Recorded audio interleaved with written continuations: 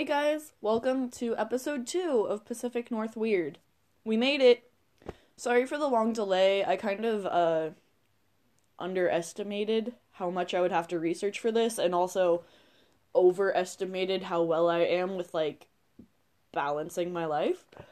And it's been a couple crazy weeks, so that didn't help at all. Let's see. What is it? Housekeeping? House cleaning? I don't know what other podcasts call it, but I'm just gonna do a little pre-show notes, I guess. So I realized that I forgot to introduce myself last time. I'm Trista. I'm 24. I've lived in Washington my entire life.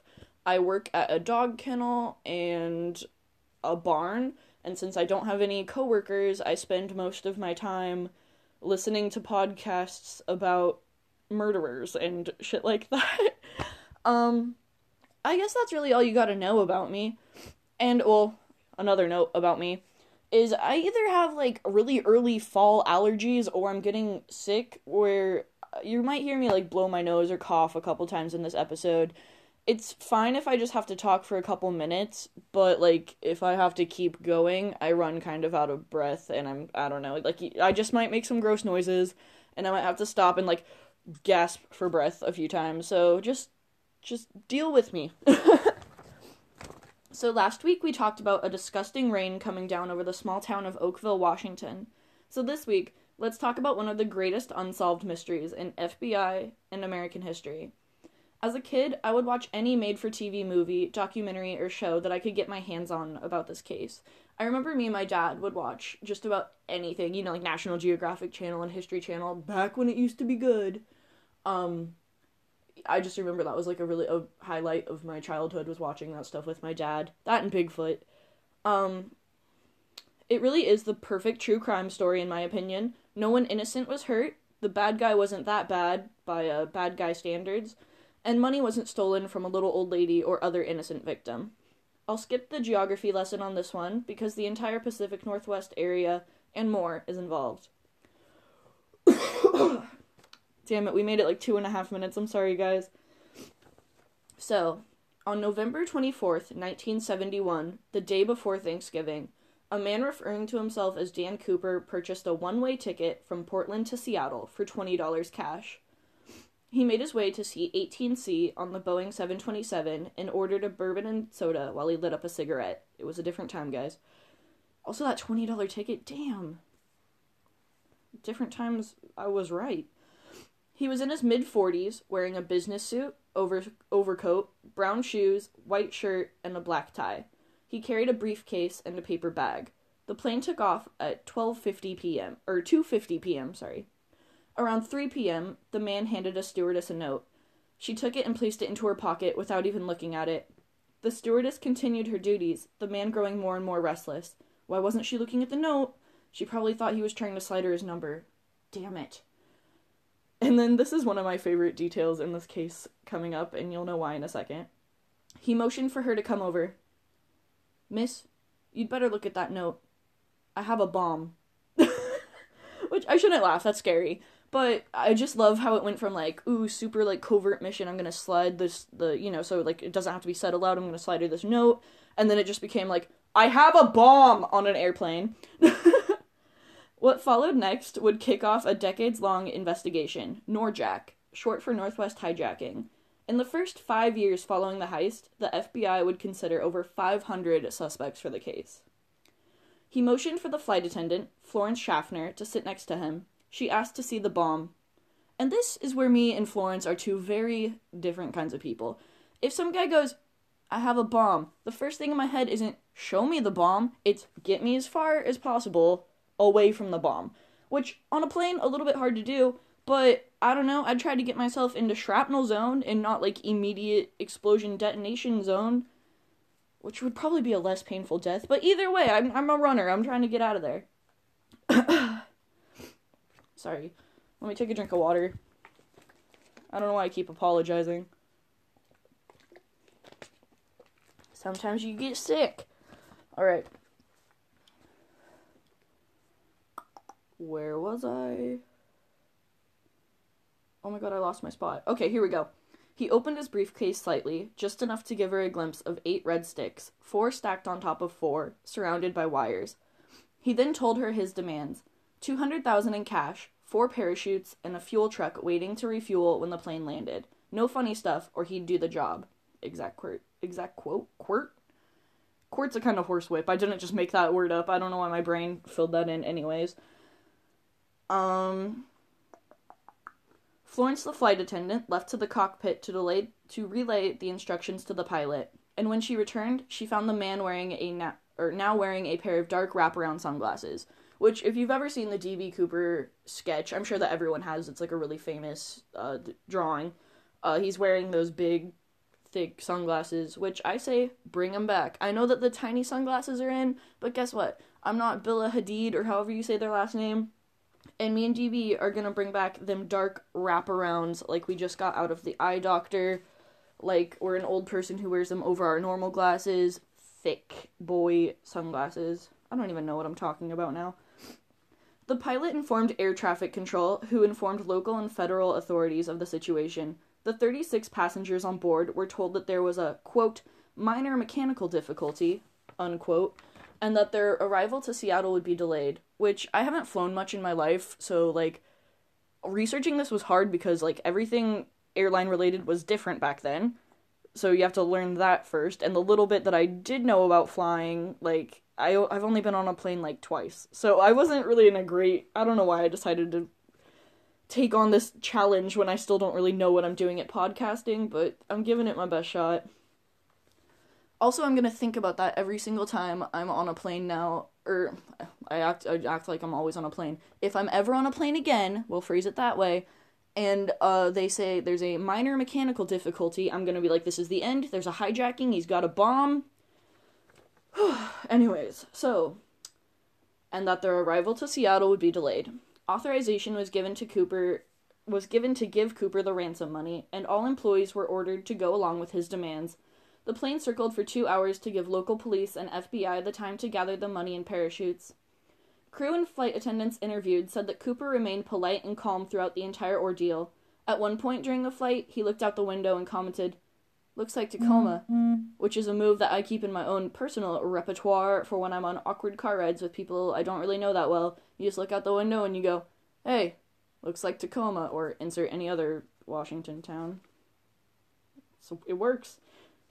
He also correctly mentioned that McChord Airfield, now Joint Base Lewis McChord, was a 20-minute drive from SeaTac Airport at the time. It was a different time, guys. 20 minutes? I don't know, that blows my mind right there. This caused several crew members to wonder if he was local, or at the minimum, had been in Washington long enough to know the local geography. He ordered another bourbon, paid off his drink tab, and even attempted to give the flight attendant that he had terrified the change.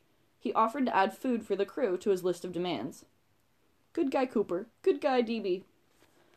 Why do I burp? I swear, like, my body saves my burps for as soon as I'm recording. Whatever. As long as I'm trying to keep the gross noises at a minimum, but I really feel like I'm failing this episode. At 5:24, Cooper was alerted that his demands had been fulfilled. At 5:39, the plane landed at SeaTac. Cooper told the pilot to taxi the plane to a brightly lit yet isolated stretch of the tarmac and close the window shades. He didn't want police snipers to ruin his plans this far into it. A knapsack full of cash and parachutes were delivered to Cooper. In exchange, he allowed the 36 passengers and most of the crew off of his wild ride. And the money was delivered to him by, I can't remember if it was an airline employee or like a cop or something, but they wore plain clothes because they didn't want someone in uniform going up to him and him panicking and, turning the situation into something that wouldn't be fun to talk about instead of just a fun little mystery. As the plane refueled, Cooper relayed his plan to the remaining 4 crew members. They were to head to Mexico City, staying under 10,000 feet, and going no more than 100 knots. The landing gear was to remain down, and the cabin was to remain unpressurized. The plane took off again at approximately 7:40 p.m. They were followed by 5 planes until one ran low on fuel and had to turn back. Cooper ordered the crew into the cockpit. At 8 p.m., a warning light came on, indicating that the air stair system had been activated. The crew offered assistance, which Cooper turned down. The crew then noticed a change in air pressure, indicating that the doors had been opened. At 8:13, the tail end of the plane rose upwards, enough to require correction by the pilot. And this is the moment that people say, well, I'll tell you more why in a bit, but this is the moment where people think that he jumped because everything just kind of makes sense, like the plane dipping up, and even though no one was able to, visually confirm that that's when he jumped, that's when they think that he did. Also, air stare was, like I said earlier, I had to stop and Google stuff just because I didn't know what the hell that was. I was like, air stare? Stairs going onto an airplane? And I guess that's how they used to do it. You used to have to get on stairs to get up onto your airplane, and they were built into the plane. I'm thinking, this is what my dad told me, and also, my brief Google search. Instead of the, it's a hallway ramp thing that you walk up now. Like I said, I only flied on a plane. I only flied on a plane twice in my life. And I was, 14. Maybe someday I'll get to ride a plane again. At 8:15, the plane landed at the Reno airport, so just 2 minutes after they think that he jumped. Officials, police, and the FBI, or, he could have jumped at any time, but they think that that's when he jumped. Officials, police, and FBI surrounded the jet. They boarded the plane and searched for Cooper, but there was no sign of him on board. Not one of the people on the planes following him saw him jump or were able to name a location that he may have landed, which I think is really interesting because it's it was dark and rainy, but, there were military, people on, I think, 2 or 3 of those planes, and not one person saw him jump. It's just a little odd. The plane was immediately searched for evidence. Police recovered 66 fingerprints, his black clip-on JCPenney tie, which sounds like a read, but I just thought that it was an important little detail to throw in there. It comes in later in the case. But I don't know, if you're gonna go, full-on plane jacking, why not have a real tie? I don't know. I guess maybe if it got caught in your parachute, it could, strangle you or something like that. But, I don't know. I'm a little bit disappointed by that fact. So they found fingerprints, his black tie, and 2 of the 4 parachutes. Interviews with everyone who had interacted with Cooper were done. One of the first suspects considered was an Oregon man with the unfortunate name of D.B. Cooper, on the rare chance that someone who went through so much effort to pull off a heist of this level would use their real, actual name for the crime. He was cleared out, but overeager media sources began to report the name of the hijacker as D.B. Cooper instead of the name Dan Cooper that he actually used. Hold on, guys, I have to go let my dog out really quick. I can hear her scratching. I'll be back. I'll just edit this out.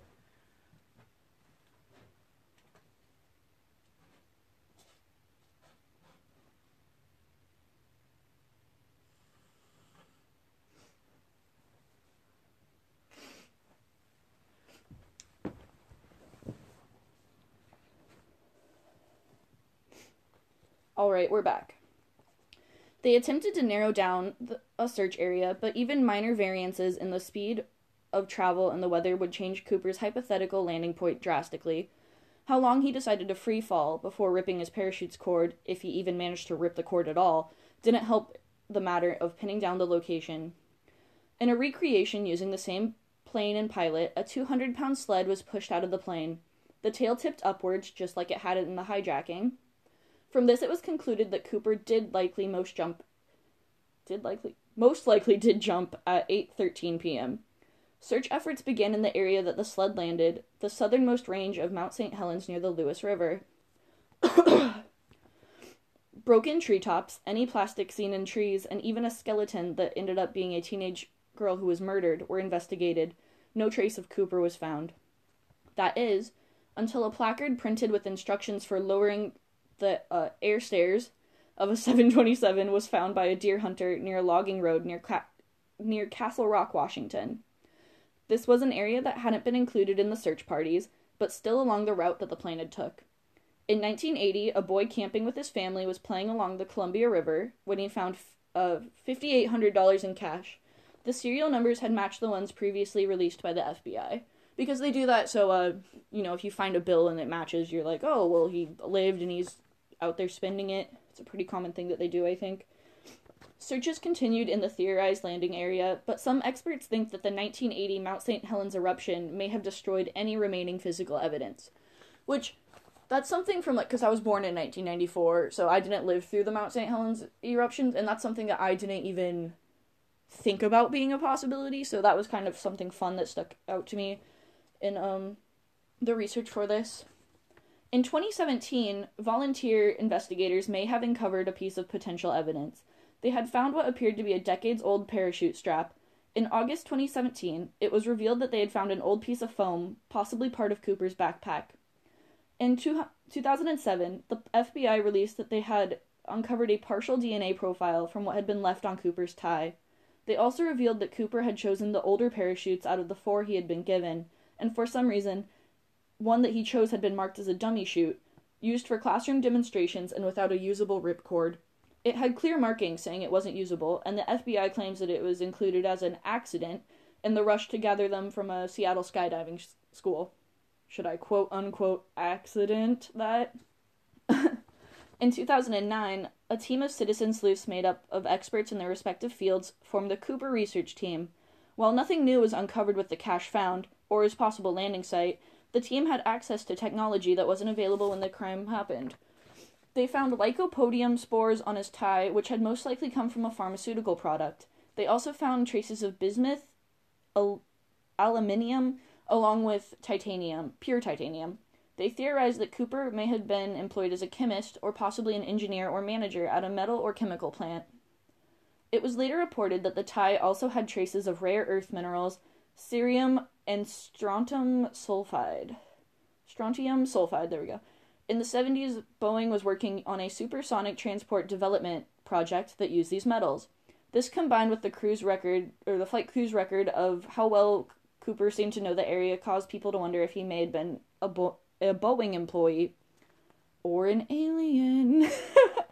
It was theorized that Cooper's financial situation was desperate, as most people who pull off heists like these are, or he may have been a thrill seeker, craving the best adrenaline rush that he could think of. He had shown a high level of intelligence regarding technique in aircraft. The 4 parachutes he requested, for example, to make them think that he might take hostages and make them jump.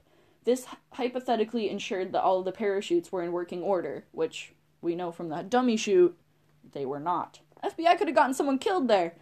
The FBI, however, had their own view of the case. Don't they always? I don't know why I sound like I'm bagging on the FBI so much in here. If I ever need you, FBI, please be there for me. We originally thought Cooper was an experienced jumper, perhaps even a paratrooper, said Special Agent Larry Carr. We concluded after a few years this simply was not true. No experienced parachutist would have jumped in the pitch-black night, in the rain, with a 200-mile-an-hour wind in his face, wearing loafers and a trench coat. It was simply too risky. He also missed that his reserve chute was only for training and had been sewn shut, something a skilled skydiver would have checked. He also failed to bring or request a helmet, chose to jump with the older and technically inferior of the 2 primary parachutes supplied to him, and jumped into a negative 70-degree wind chill without proper protection against the extreme cold. Even from the beginning, the FBI was skeptical that Cooper had survived the jump. Diving into the wilderness without a plan, without the right equipment, and in such terrible conditions, he probably never even got his chute open, said Carr. Of course, even if he did survive the landing, he was now deep in the wilderness, dressed in a business suit with money strapped down to him. Hypothermia and getting lost are concerns of even the most prepared Northwest outdoor enthusiasts. Even if Cooper had managed to survive the jump, the question still remains: who was Cooper? Let's move on to some men who might have been, are considered possible D.B. Cooper suspects. In 1972, another hijacking occurred, with most people believing it was a copycat. A man named Richard McCoy parachuted out of a plane with $500,000. He was captured 3 days later. He left behind way more evidence than D.B. did, and he was convicted. He escaped from jail and was killed in a shootout with the FBI 3 months later. In life, he was a Vietnam veteran, former Green Beret helicopter pilot, and an avid skydiver.